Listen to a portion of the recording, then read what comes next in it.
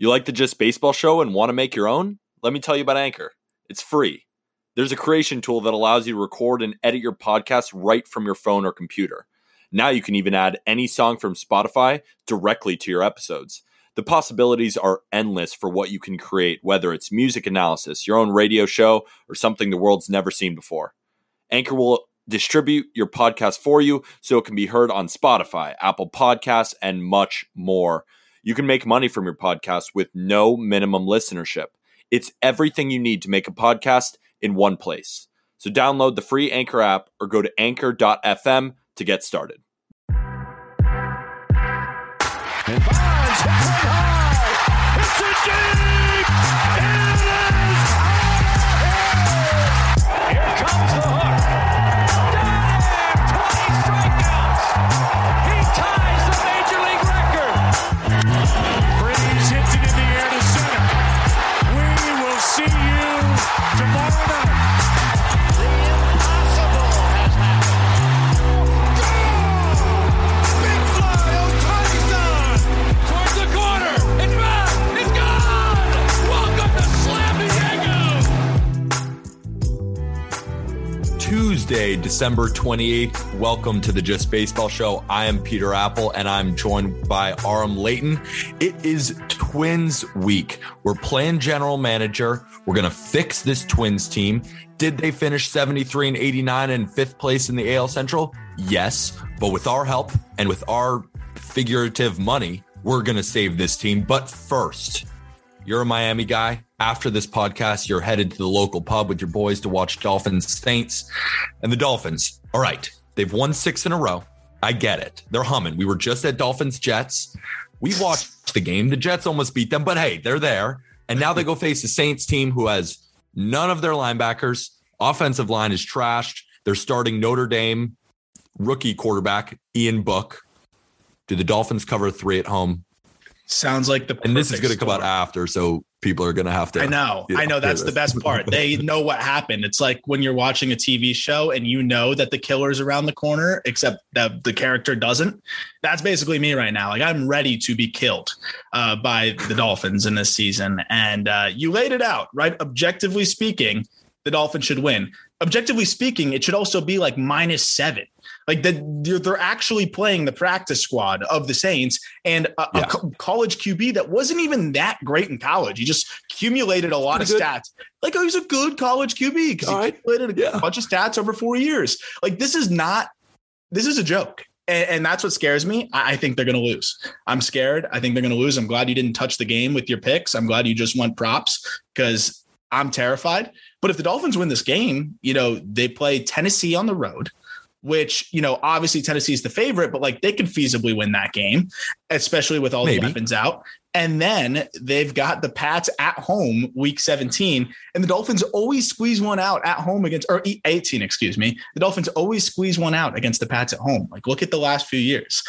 I think that this is like the big trap though. And I think they lose this and I check out for the next 2 weeks. So if they're going to lose, just do it now.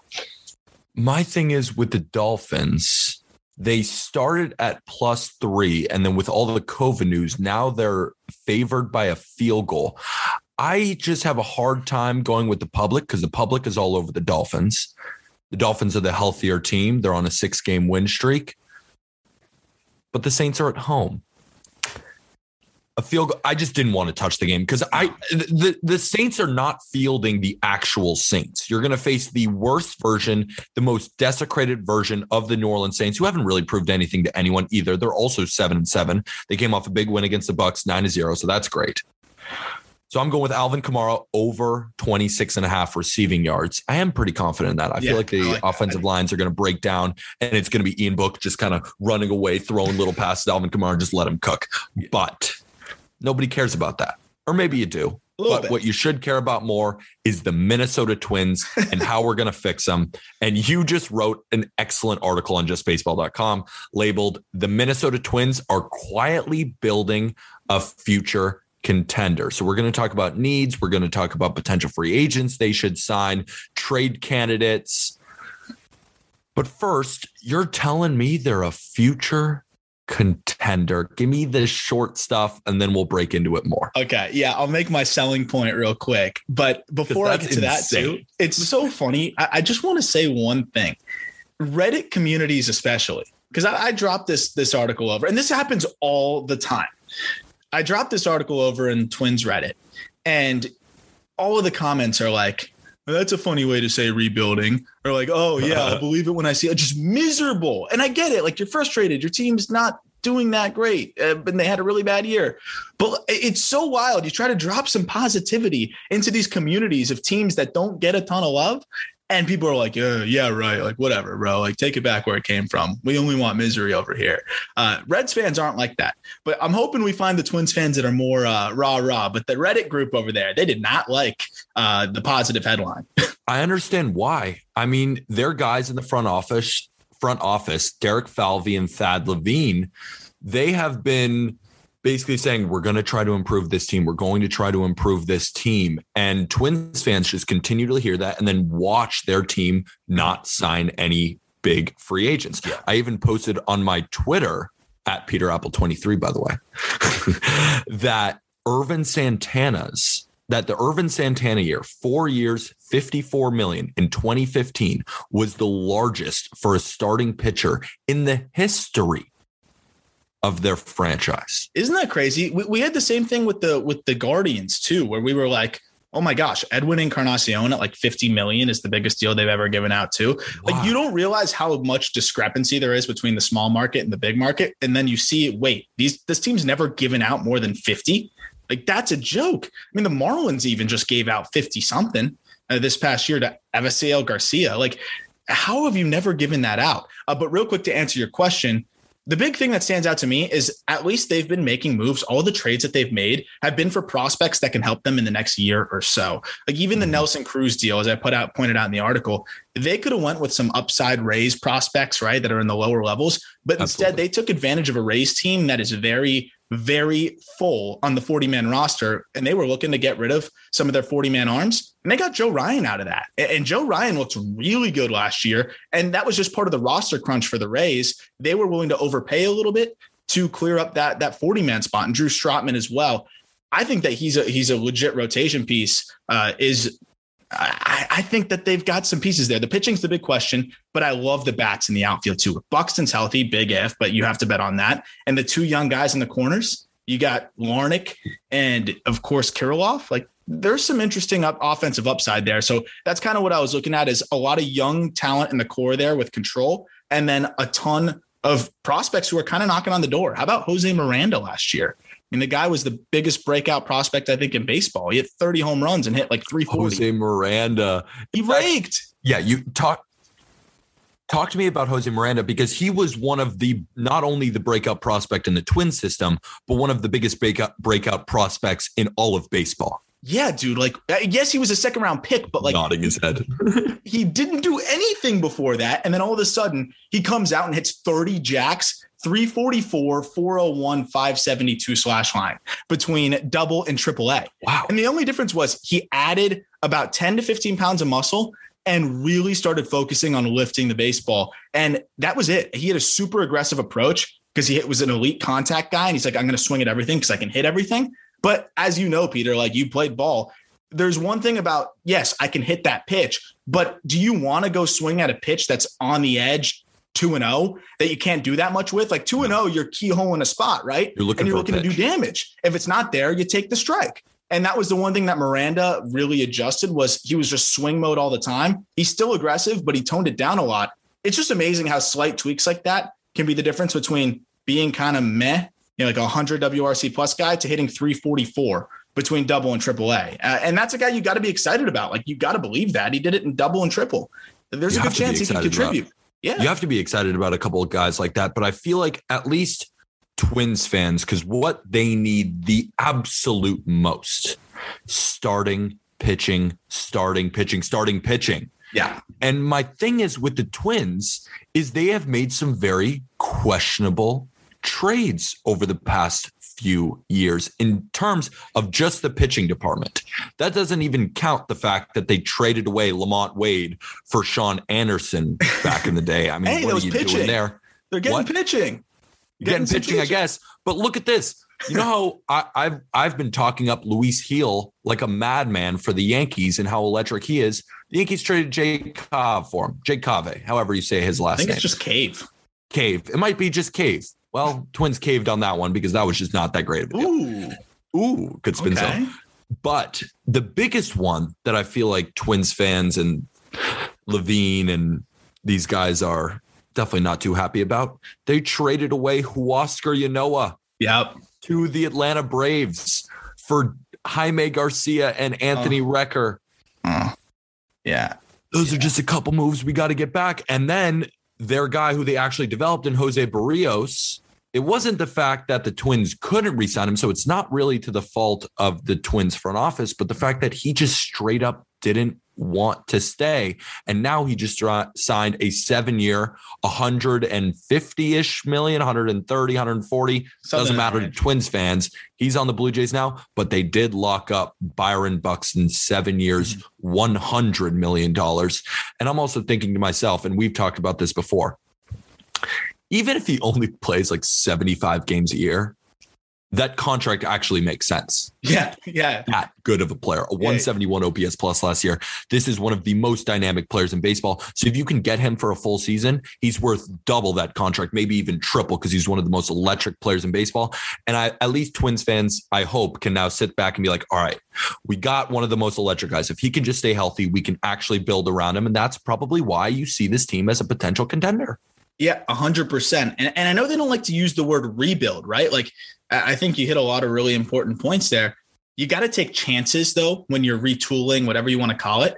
And they didn't even have to go outside of their org to take that chance, right? Trading Byron Buxton, you're not going to get the return that you really would change your franchise. But keeping Byron Buxton and hoping that he can stay healthy, I think is the chance you have to take, because that's like adding an MVP candidate, right? So I like it. I like the move. That's the chance you have to take, and we'll see if it pays off. But like you said, even if they manage his workload, give him a day off every week, and he finishes the season playing 120 games, but is available the entirety of the season, that's fine. Like, that's a win. And I think that's something that we're probably going to see them do, right? Is like that Giants approach with a lot of their older players, the way they manage the workloads of those guys. They all kind of finished around 500 plate appearances, give or take 50.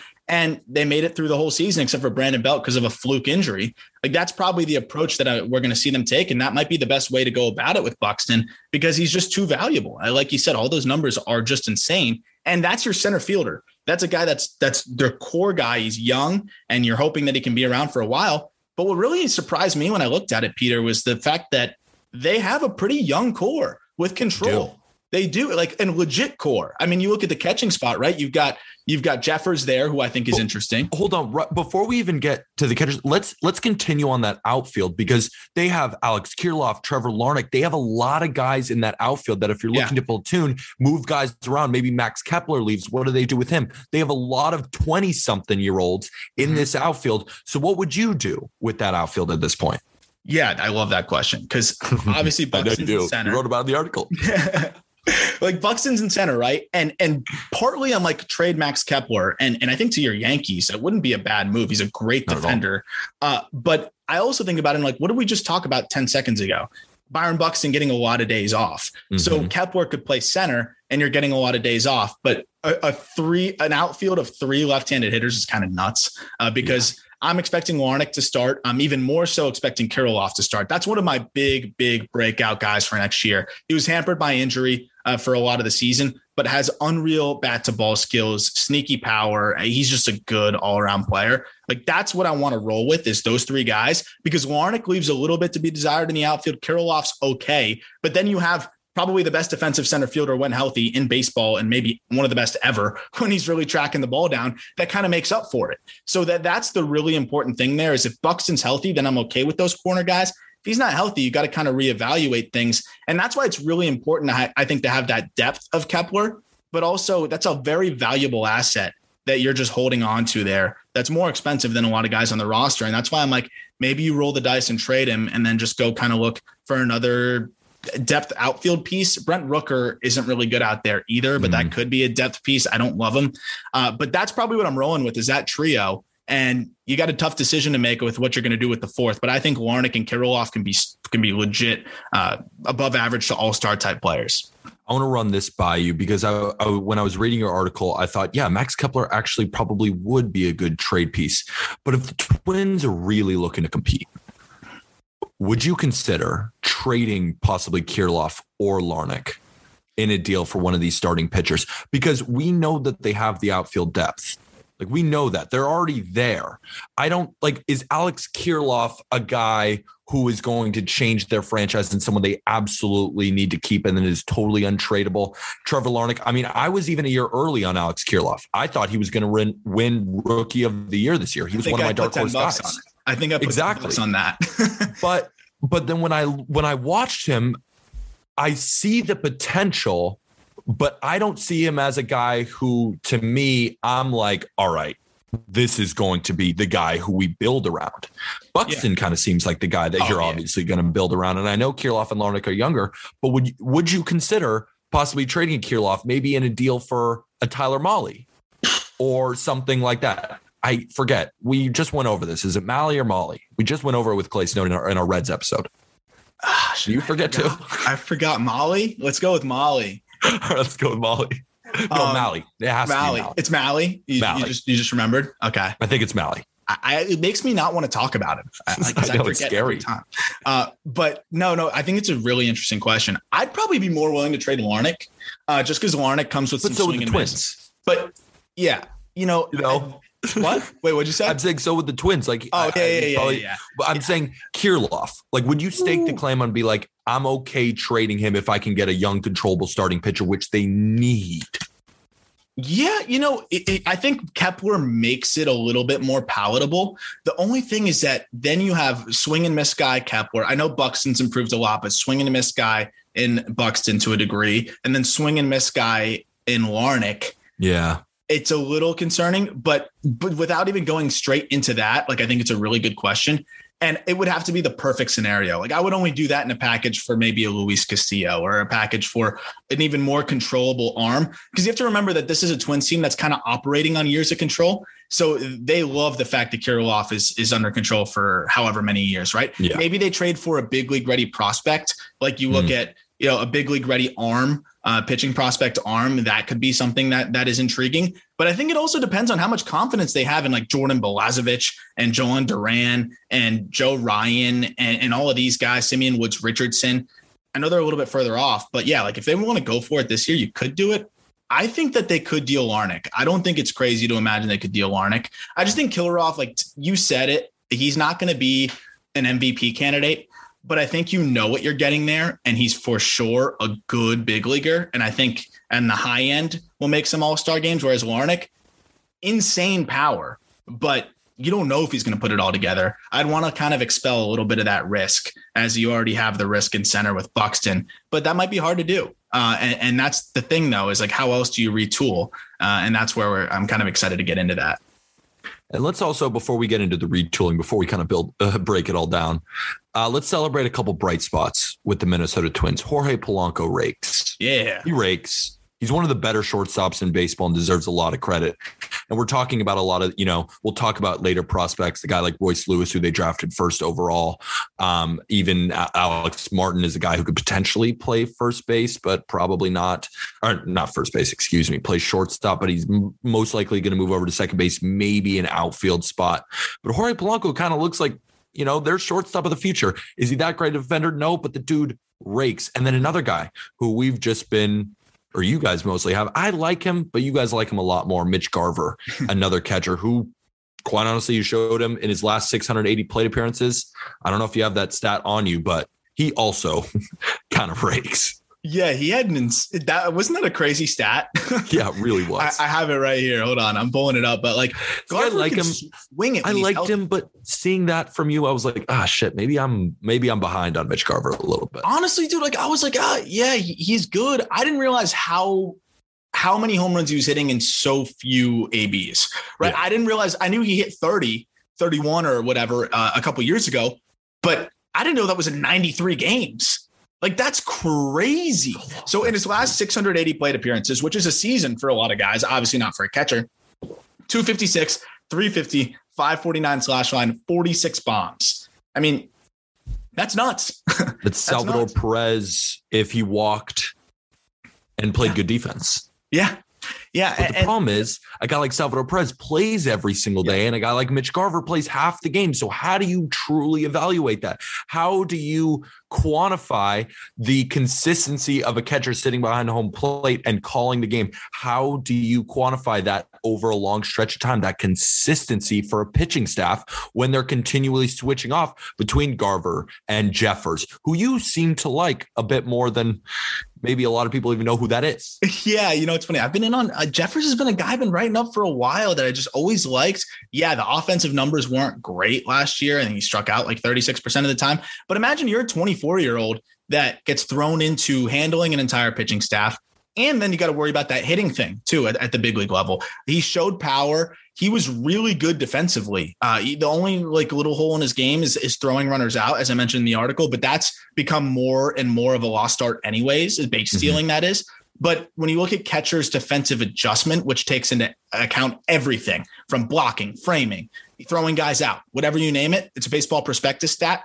I believe he slotted in right around like the top 11 or 12 in baseball, which is great for a 24-year-old. I think that they platoon it there. You keep Garver healthy because he's a guy that keeps getting banged up too. Some of it's fluky injuries. I would love to see Garver in the lineup as much as possible, though, just without him being behind the dish. Like, do you put maybe Garver at first base sometimes? Do you DH him sometimes? He can't be worse at first, Peter, than Miguel Sano. I'm better at first than Miguel Sano. Yeah, not only are you better defensively at first base, but even offensively. I mean, the guy hits for a lot of power. There's no doubt about it. He hit 30 home runs last year, 24 doubles, but he doesn't really walk. He only hit 223. He struck out 183 times in 470 at bats. Is that a guy that we're staking our claim on and be like, yes, first should be there? When if Jeffers can be a solid defender and Mitch Garver is a better hitter, when is it time to finally move off of Miguel Sano and his 35% strikeout rate? Yeah, right. Like, I think that's a great question because, yeah, like Sano has this power that is unbelievable, but Garver's hitting just as many home runs. Right, like when Garver's on the field, and it's like 30. I mean, he's hit or miss. It's going to go out or it's going to not. Like, how many home runs was that to take the lead? How many game-winning home runs was that? Or was that a lot of home runs when it's 8-3 in the fifth inning and Miguel Sano just hit a solo home run? Because it's not like he drove in that many RBIs. No, I'm genuinely curious because of course I wasn't able to watch the Twins every single day. But when you talk to a Twins fan, they'll probably like, get out of here, Miguel Sano. You strike out too much. I can't watch this anymore. Yeah, I really don't see it. I just don't think anybody wants to take the contract on, like that's the problem. So you're kind of just stuck with him. But I'd rather see Garver get more ABs. Like, you can still play Sano plenty and he's still going to get his at bats, but like, let me see a little bit more Garver in the lineup. Garver won't hit the ball 136 miles an hour, but it all counts the same when it goes over the wall. And, that's something that Garver has a better chance to do more frequently because he makes more contact. Like, at a certain point that matters. Right. And I think that's something that I would like to see a little bit more of. And by the way, to answer your question, Peter, 196 with runners in scoring position this past year with 8 homers, a 695 OPS. So not great at all. Late and close, 169 batting average as well. I love I don't even need to know the stats. No. Just like a general knowledge of probably what Miguel Sano is doing. Yeah, the only guy that defies that is Akil Baddoo, who hits like 400 late and close last year. He's the clutch freak show. But yeah, that's like, if a pitcher sees Sano at the plate and is like, okay, I have to get this guy, I have to execute some pitches, they're going to execute some pitches and get him.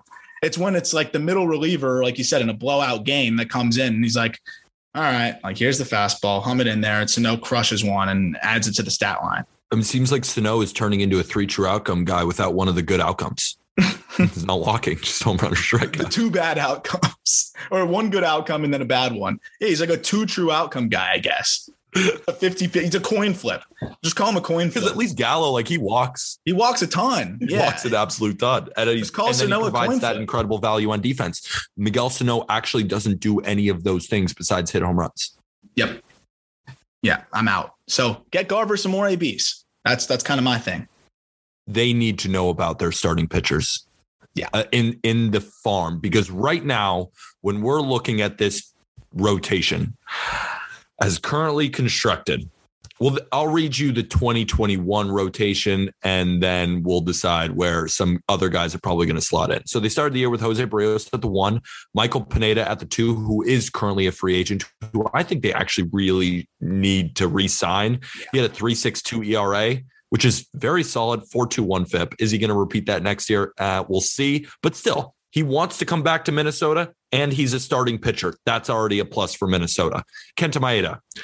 Oh, gosh. I mean, dude, 4.66 ERA. He just straight up didn't perform. His stuff looked almost non-existent at times. I remember watching Maeda outings and just being like, this just doesn't look like the guy who was on the Dodgers. Yeah, I think it's the arm, man. I really think it was his arm was gone. So we'll see when he comes back. I mean, he might not even be back this year. So it's like you're hoping he comes back second half, but I remember we were having that early season discussion where you were like Scherzer and Colby was so bullish on Maeda that Colby's like, I'll take Maeda over Scherzer. And we're like, whoa.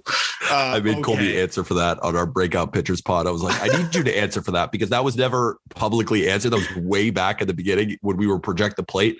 And I was like, that's one of the worst takes of all time, Colby. Yeah. And he usually has good ones, but that was... But he can hide behind the slight veil of like he was pitching hurt. Wait till he comes back. But that aside, I mean, even Maeda at what he was last year would be helpful to this rotation. Like that's how unknown this rotation is. I would take a 4 ERA guy in 2 seconds in the back end. I think Maeda is going to come back stronger. I really do believe that a big part of why he was struggling was probably the elbow, right? I mean, like he was pitching through some issues. I'm not saying he's going to be Dodgers Maeda, but he's got to be a little bit better. It's not a coincidence that the injury came shortly after his stuff was, like you said, just not passing the eye test. I agree. And when I'm thinking about that, and when you say stronger, like at this point in 2021, what he gave us, it's hard to not. Yeah. Considering, but I'm curious to see what that stronger actually quantifies as. Is he going to be a guy routinely now back in the 3s ERAs, in the 3s in the FIP, or is he just going to be a low 4s guy who gets you through some innings and is more of a 3 or a 4 in a rotation, or probably can Kenta Maeda get back to that frontline starter? Yeah, we're probably looking at that as he tails off in his career. And then you go farther down in the rotation, dude. I mean, J.A. Happ was the 4 starter, him and his 6.77 ERA, and I don't even know where he's at these days. We know he played for the Cardinals in a couple different teams, but you know, we'll see. I don't think the Twins are looking to re-sign J.A. Happ. Bailey Ober, tall. I was say he's got a good post game. I don't know how he can pitch. You know, 4.19 ERA last year, 4.59 FIP. You know, I mean, that's a fine like 4 or 5, right? Like he's 25. He could get a little bit better. You want your 4 or 5 starters to be tall. So they have that locked in. Griffin Jacks. No, 6.37 ERA. Yeah. I mean, what do you want me to say? They're going to give him a shot too. Like that's the thing. They will give him a shot because right now, as constructed, out of all of those names, and why I wanted to name them, is only Bailey Ober remains. Yeah. From the start of 2021. You mentioned Joe Ryan. I like Joe Ryan a lot. I'm excited about him. That's it. Thank goodness they made that trade. Like, imagine if they didn't get Joe Ryan. Like, what the other guy that's going to be thrown into the mix here, who was like kind of a guy that I think we faded a lot last year, was John Gant. I think that's who came over in the J-Happ trade. I didn't even mention him in the article. And I was thinking about it. I was like, I guess John Gant's going to get a shot. Right. But that's great. Wait, no, I think he left. Did he depart? Was John Gant like a rental? Well, how about I'll give you another one. They did sign Dylan Bundy to a 1-year, $5 million deal. So we got Dylan Bundy and his 6.07 ERA last year, career 4.72 ERA guy. I haven't heard of the Twins being really able to turn careers around like that. Maybe I'm wrong. I hope I'm wrong. I hope he goes and is vintage Dylan Bundy. That's not even sarcastic. I truly hope that. I mean, that would be fantastic for the Twins. Slightly sarcastic because I don't know how any team could actually turn around Dylan Bundy, but I'm hoping it for the Twins. You know where John Gant is? Sorry to interrupt. You know where John Gant is now? Cardinals AAA? The Haikido Nippon Ham Fighters. Dang it, John Gant. The Twins needed you this year. I was about to say this guy's getting in the rotation, and instead he's getting in a rotation in the other side of the world. Is he even like at the front of their rotation on the other side of the world? No, he's like their 3. Oh my gosh. Yeah. So all that to say, the pitching, they got some answers they need. They got some answers that they need to find. Okay, let's find their answers. Yeah. First, they don't have a lefty. No. Yusei Kikuchi. Why not? Go I get agree. him. Go get him. Go get him right now. Because if you're looking at the top 15-ish starting pitchers of the free agents, 13 of 15 are signed. And the only ones available are Carlos Rodon, who they actually did give a qualifying, or they gave a minor league contract to before he signed that deal with the White Sox. So they had interest in him at least initially, but now I'm thinking if they only offered him that kind of deal, are they going to go full in now with Carlos Rodon? I don't know if that's changed. Maybe risk. Believe in them. It's a lot of risk, especially for a team like the Twins. But the Twins have only when we're looking forward to 2022, their payroll is supposed to be at $45 million. And that's about half of what their average most likely is season to season, around $90 million. So they have money to spend. Mm-hmm. So why not go Carlos Rodon and Yusei Kikuchi? Build out the rest of that rotation with some lefties. I know I just said Carlos Rodon might not be a possibility, but it seems like Yusei Kikuchi might. I like Kikuchi a lot. I can do that. I like it a lot. I think that's a great name because you can buy a little bit low here. He was streaky. He was definitely streaky last year, but I mean, he was still solid. He was really good in the first half, faded a bit in the second half. And I thought he showed some signs again at the end. That's a guy, though, you're still at worst, you're getting a 4s ERA guy who's going to strike out a bunch of dudes. And I think he's going to continue to get better. I really do. If you look at some of the whiff rates on his offerings, like he's got a lot going for him. He's got a lot of positives to his arsenal and to just the quality of his stuff. That's a guy I'm taking a flyer on. And like you said, they need a lefty. They're going to be so cheap next year that you could give him a lower end deal this year in terms of money. But he will be able to get maybe a 3-year deal that nobody else would offer, and you can backload it a little bit. I would do that in 2 seconds. I think that's a perfect name for them to go get, and he makes them instantly a lot better. I would love to see a move like that, and then like throw in somebody else, right? Like you bring back Pineda, but if you can't do that, like take a flyer on another vet like Zach Davies, or hell, maybe Zach Greinke. Who cares? Throw them in the mix. They just need some guys that can. Why not Zach Greinke? That'd be a great signing. I would love it. And that they hold it down until some of those they have prospects. Like their system is riddled with arms. It's just they're a little bit further off. Get yourself some rentals in the meantime. And at least Kikuchi, you could put into the future too. Like that guy could be a piece of your rotation 2 years from now. And we know that the Twins have solid offensive prospects. But if we're looking at the starting pitching, because it's the area that I want to focus on the most to try and improve this Twins team, because we know that they can hit.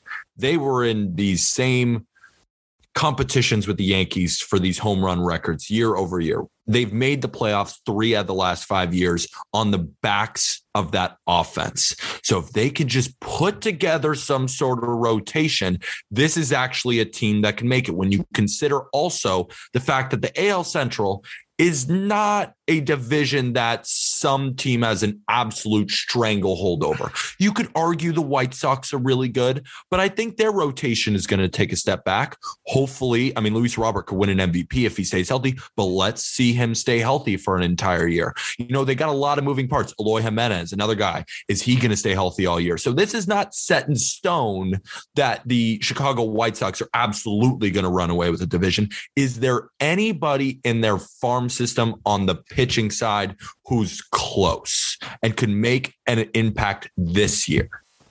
Yeah, there's a few guys. Obviously, we mentioned Joe Ryan, who's going to be up there. But that's the question I was going to ask you a similar question, because I was going to say, do you want to wait a year and see where these prospects are at? Or do you go get a guy now and not roll the dice on all of these prospects? Because when you look at the guys that they have in the system, I actually really like a couple of the arms. Simeon Woods Richardson, the numbers in AA are a little shaky. He was the youngest player in all of AA, and even holding his own at times and still getting swings and misses. I think he's going to be a stud. I think he's going to be a stud. He was the youngest dude in AA, which as a pitcher, that's really tough and looks really good towards the end. I think he's probably a year and change off. You look at some of the other pieces, that's where it's like, okay, is it worth waiting? Like they have a bunch of quadruple A types that could take that next step. I'm not counting on those guys. So to answer your question, really, it's going to be probably a year until we see most of these guys really come in here. Jordan Balazovic is the one guy that I think could be ready to go next year. He's a top 100 guy on our list, and not quite the explosive year I thought he'd have. Still a really solid year, and he's got good command. I think he's probably the guy that could be up by next season, by the midway point. And then Jhoan Duran, who is someone that's nasty stuff, but had an elbow strain last year. Those always get you a little nervous. He was up in AAA, so he could be up. I'm looking at Duran and Balazovic, but Duran's got the elbow issues. Balazovic is the guy that I think could slot in and help them as soon as like the middle of next year. As much as I'm trying to build them up for 2022, it just doesn't make sense. It doesn't make sense. 2023 seems like the year. And maybe you wait out a Chicago White Sox year. Maybe you wait out another Royals year, Guardians, see if they go for it. And then 2023, 2024 is really your time to shine. I just know Twins fans don't want to wait for that. But yes and no. I think that's better than a lot of people thought, though, right? Like everyone's saying, all these people in this Reddit forum are saying like rebuild. And that's why I opened with like the fact that Falvey said, I'm not using the word rebuild. And we always hear GM speak.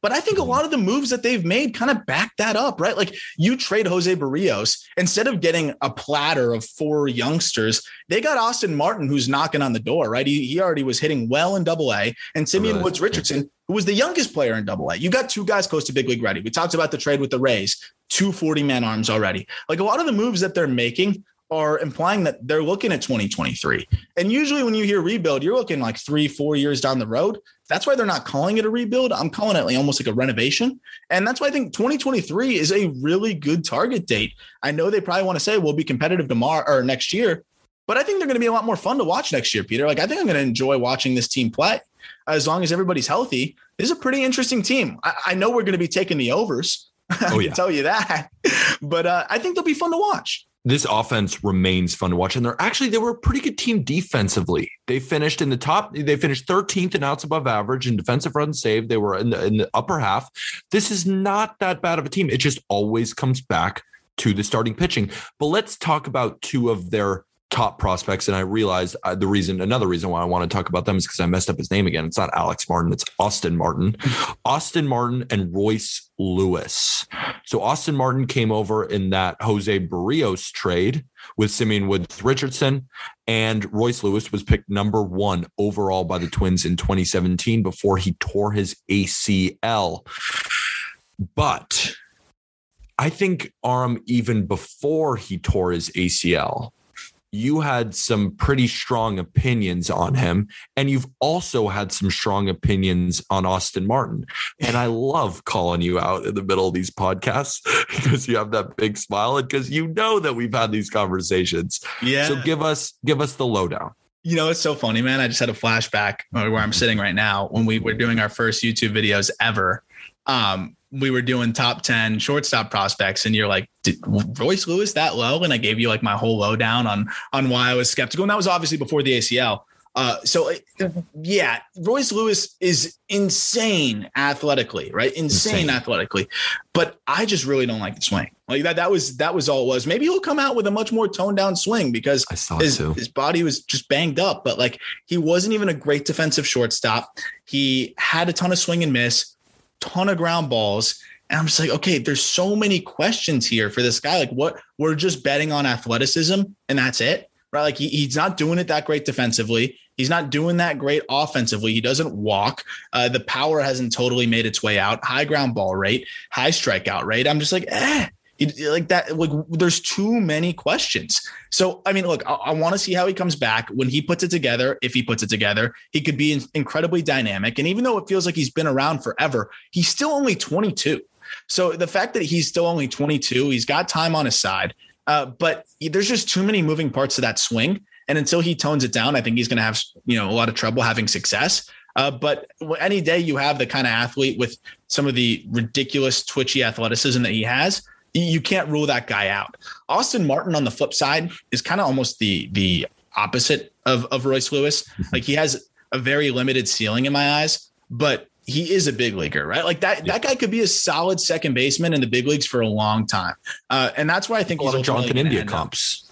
Yeah. Get some Jonathan India comps. That's what I was saying. Like you're hoping for John India, and that would be great if it works out that way. You know, that's what I kind of see, because his instincts are incredible. He has unbelievable ability to just hit the baseball, right? Like that is undeniable. What my big issue with him was like how high he was relative to where I think he should be. I mean, you look at where he ranks, he's top 20 everywhere, top 20 prospect. Oh yeah. And like, I think he's a top 100 guy. Like he's a good prospect. He can hit, he walks, he's got instincts, but for a guy to be a top 100 guy, that at least is one of the things I'm looking at. But to be a top 20 guy, you've got to have all-star projectability. I don't think Austin Martin does, right? He's a slightly above average runner. He has no position right now. He has below average power. You're really betting on a hit tool and an ability to get on base, which I think will translate, but that's not an all-star. That's just not an all-star to me. So that's kind of why I'm a little bit lower on him, but he could be up in the big leagues next year and play second base and be a solid defensive second baseman. So that is worth something. I totally agree. And I think the top 20 versus the top 100 is solely based on that hit tool. How do you evaluate him as a hitter? Do you project 20 to 25 home run power? Do you project 10 to 15 home run power? Do you project a 300 hitter? Do you project a 270 type hitter? All of these questions we're going to see. And even a guy like Jonathan India, who came out, he was not on the absolute precipice of these top prospects rankings, but it was his ability to hit. And I agree with you, Royce Lewis. I'm actually a little bit higher after watching more of Austin Martin at the plate and after talking with Dustin too. The words I keep hearing are professional hitter. Oh yeah. Professional hitter. So if I'm hearing that in the lower levels already, and I know he's got his head on straight, I know he's just a gamer. That's another word that I continue to hear out of Austin Martin camps. That bodes well for me. And I'm confident that he can at least be a very solid to maybe even an all-star caliber hitter. And then if he can provide value across the diamond, could you even see a potential Jake Cronenworth come out from an Austin Martin? Or do you think Cronenworth and Austin Martin, you're like, well, the Crone zone's just a little bit better? I think Crone's got more power. You know, like that's the big thing that holds me back is like, I think everything you said is right. I mean, the more digging I do on Martin and the more I watch, you realize how he's one of those guys that you have to watch a lot of to see what he can do. And that's why I love watching him at the Futures game. You got to watch so many at bats. Yeah. Yeah. And because then you see like, oh, okay, like this guy makes adjustments in at bats. This guy doesn't chase. This guy, builds off of each AB. And that's something that you can't really teach. Martin has that. And that's why for me, he's can't miss top 100. The ceiling is where I just don't see like, can he impact the baseball with enough violence to be a 20 home run guy? I don't think so. So if he's 10 to 15 home runs and he's hitting 285 and getting on base at a 350 clip, like that's a good big leaguer. 360 clip, even he might even beat that. I think it's going to be really dependent on for him is the ability to get on base. How much is this guy walking? How much? Because I know he's going to hit. We both know he's going to hit. How much is he walking? Is that going to translate to the big league level? And where the hell is he playing defense? He's not playing shortstop. Not enough power to play third. Is he quick enough for center field?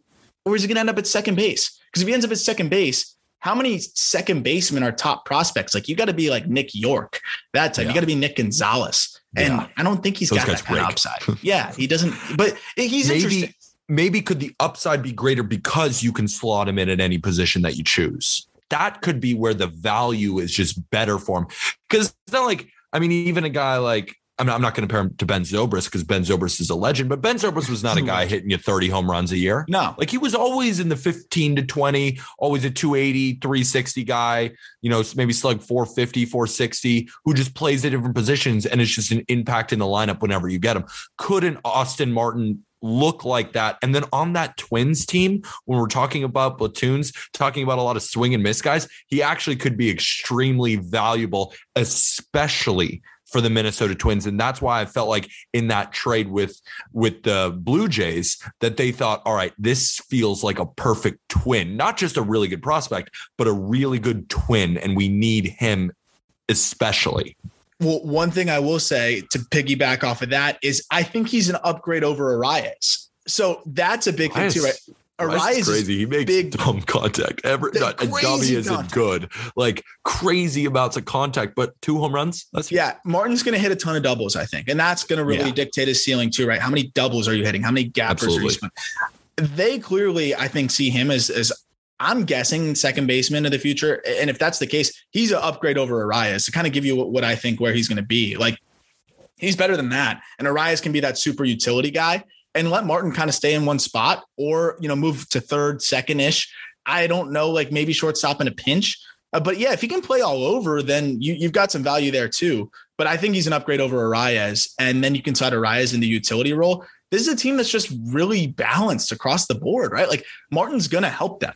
That I don't debate whatsoever. But who knows? Maybe he pulls out a little bit more than I think he's capable of. But if you hit 330, then it doesn't matter how much power you hit for, right? Like, so if he's able to do something like that, then we've got another story. But I think they need some more guys like that because of how many other upside, big time power guys they have. So I like it.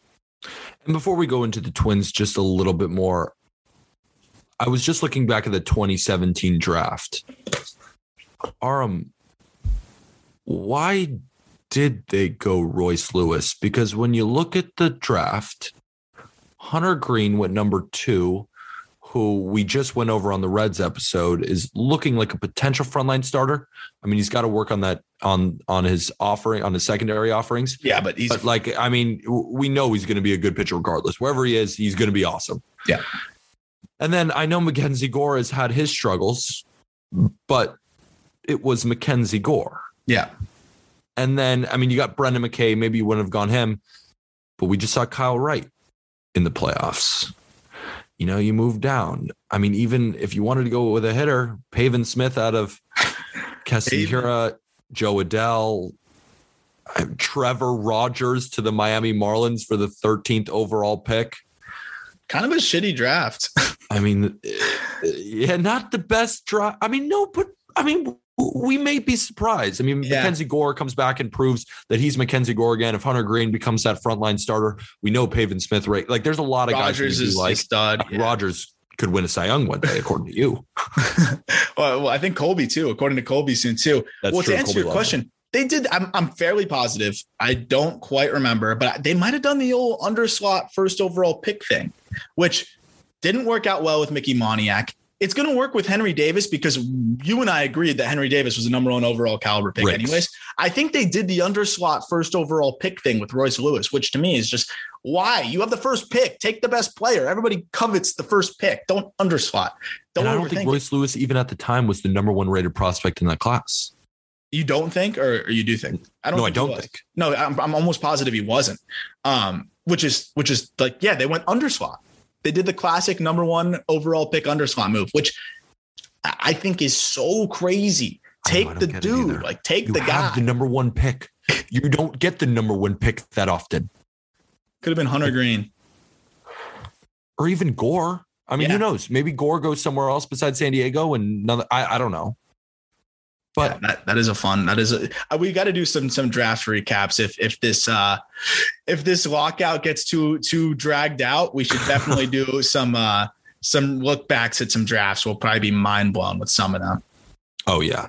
So when we're considering the Twins as a whole, what I think they should do is you should give a decent sized deal to Yusei Kikuchi. What kind of deal would you give to Yusei Kikuchi? I'm thinking like if you can get him for 3 years at around 15 per, I think a 3-year 45 deal for Kikuchi makes a lot of sense. It's not absolutely going to break the bank.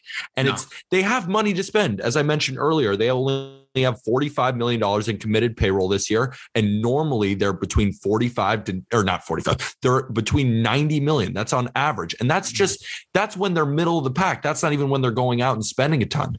You could give Rodon. Why not give Rodon more money? You are the Minnesota Twins. You got to spend money on pitching. That's your hole.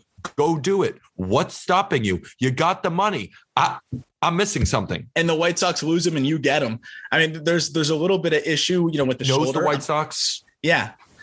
And that's the one thing. I think that you have to, like you said, you have to make that signing. I don't know if they're going to do it this year or next year. Because remember, also $21 million coming off the books annually from Josh Donaldson. I think he makes 21 this year, 21 next year, club option for the third year, which they'll inevitably decline, even though he's playing pretty good baseball right now. Could rake. He's a good player. He's a good player. He's still a valuable player. Yes. But you have that money clear up. Yeah, I'm looking at either Kikuchi, or they might just want to reassess the free agent class next year. What do the arms look like next year that are available? Because like you said, I think the one thing that we kind of really settled on in this conversation is that they're going to be better next year. I really think they will be, but there's no sense in like going for it next year. The more we talked about it, I was like, 2023 is an attainable opportunity to go for it, because you'll have a good idea of what Larnach looks like, what Kirilloff looks like. Is Buxton finally able to stay healthy? You're clearing up money, as you mentioned. Is Jeffers ready to take the first base role, the catcher role for the foreseeable future? Did Joe Ryan emerge? Is Bailey Ober more than just a 6'9" guy?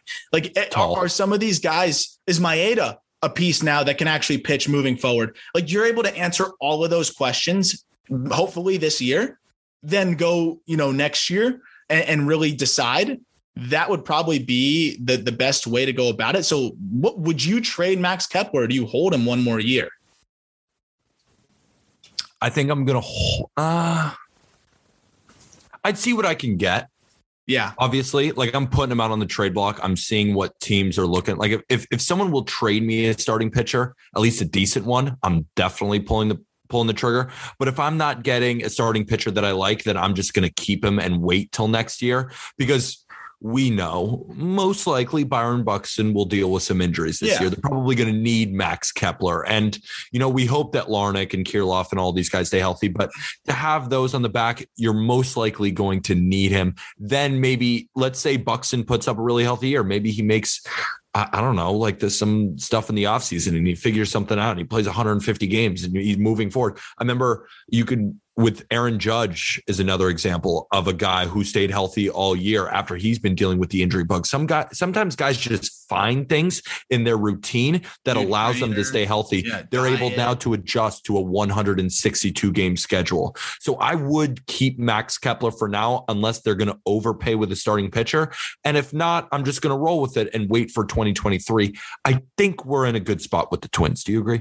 Yeah, and I think if you hold on to Kepler, let's say he rakes this year, and then at the deadline you ship him out. A team like the Yankees or a team like the Red Sox or somebody else that really needs an outfield bat because of injuries of their own, you could probably get a hungry / a little bit desperate team to give up a good arm there that you can add to the fold. So I agree. I think you hold Kepler, you'll probably have a better gauge midway through the season. We both agree the arms are the big question, but you could probably wait another year before dramatically addressing it. If they do that, they better address it, right? Like, they better spend some money, because if you trade Kepler, that's another $8 million cleared up. So you have a lot of freedom financially, potentially. Go make a splash or two on a pitcher, and your young core is controllable and cheap, right? Buxton could be severely underpaid for the foreseeable future if he plays well. Both the corner guys are young and controllable. Polanco is cheap and controllable, agreed to a cheap extension years ago. Also rakes. Jeffers is cheap. Garver's cheap. Like, you've got a lot. Your whole offense is cheap. Like, spend a little bit on the pitching side. And if you want to wait till next year, you can do that. But I think that's where we agree. I'm not going to take the Twins seriously if they don't spend on pitching by the end of next offseason. Right? Like that, they have to do that. I'm watching, but I like what I've seen, but they've got to do that no matter how good some of these prospects look. I mean, we know that most of these prospects won't be ready till 2023. So I think this was like one of those where we're not making any major splashes, because I think you kind of hold and see, but then you can go from there. I do like your idea of Larnach, though. Like, if you have a team like the Yankees, like I said, again, or the Marlins, just because those are two teams that we're familiar with and we know what they need. Like, if the Marlins are like, hey, we'll trade you, some interesting pitching prospects that are big league ready to potentially get Larnach. I mean, that might be a situation where they're like, I guess we can do it. And then we'll put Kepler in the corner. And now we have what about Eliezer Hernandez? Yeah, like Eliezer plus another pitching prospect. I'd do that in 2 seconds. I'd do that in 2 seconds. So the pitchers are out there. Thad Levine, Derek Falvey. You know what to do. You need a pitcher. You need pitchers. Hold on to that offense. Groom those young hitters. Bring up Woods Richardson and all those other prospects that you named. And we got a team here. Is it going to be in 2022? Probably not. 2023, 2024. There's a window there, Twins fans. We're going to get you there. Give us the keys. We want the keys. We'll help. We'll do something. We'll do something.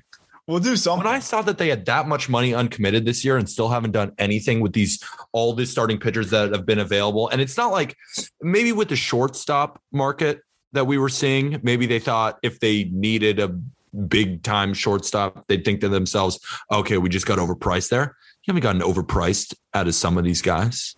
Gausman, Ray. I would love to see them, call up Steve Cohen and be like, how serious are you about spending? You want Josh Donaldson?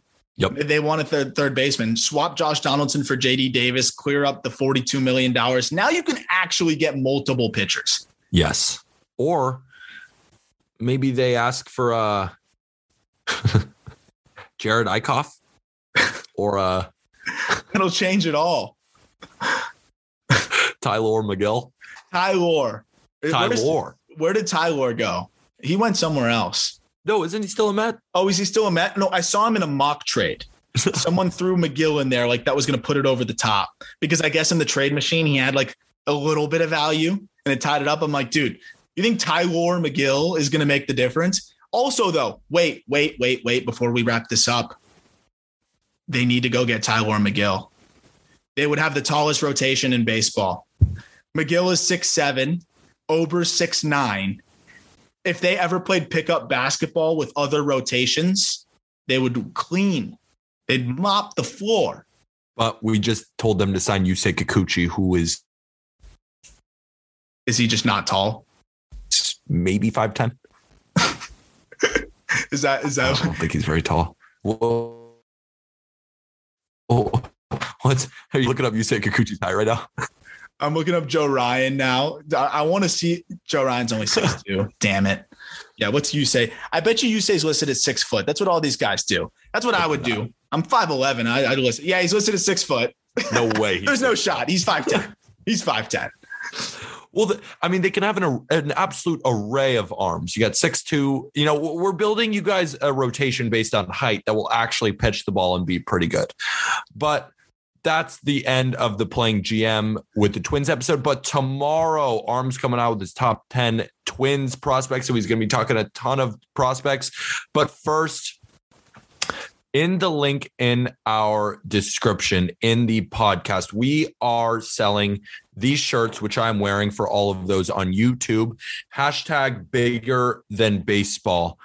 What we are doing is we are selling these shirts and in hopes to donate all the proceeds to the charities down there in Lexington, Kentucky. We've talked about this on previous podcast episodes, the tornadoes and the bad weather that has hit those Kentucky and those surrounding states. We want to give back. So we're donating all the proceeds from the shirt to those charities down in Lexington and those surrounding states, plus matching up to $500. So check out the link, get your shirt, #BiggerThanBaseball. Some things are just bigger than baseball. It's kind of a phenomenal shirt, and you can find the rest of our merch there as well. The postseason shirt with Pillbox, and also just our general just baseball merch, hoodies, hats, T-shirts.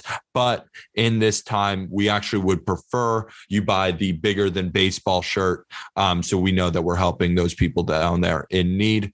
Arm, you got anything else? Yeah, no, the only thing I was just going to say is I really appreciate our staff for kind of cluing us into this. We have a couple people that, either have family or live near the area of Kentucky and have really seen the devastation firsthand and, just made it hit home a little bit more. When you're so far away from things, doesn't hit you as hard. I didn't even realize the gravity of it until, I started looking at things and, it was really difficult. So while we can't change the world, we want to try and do anything we can. And we appreciate everybody for helping us try to make even the smallest difference here for what was definitely just a horrible, horrible tragedy.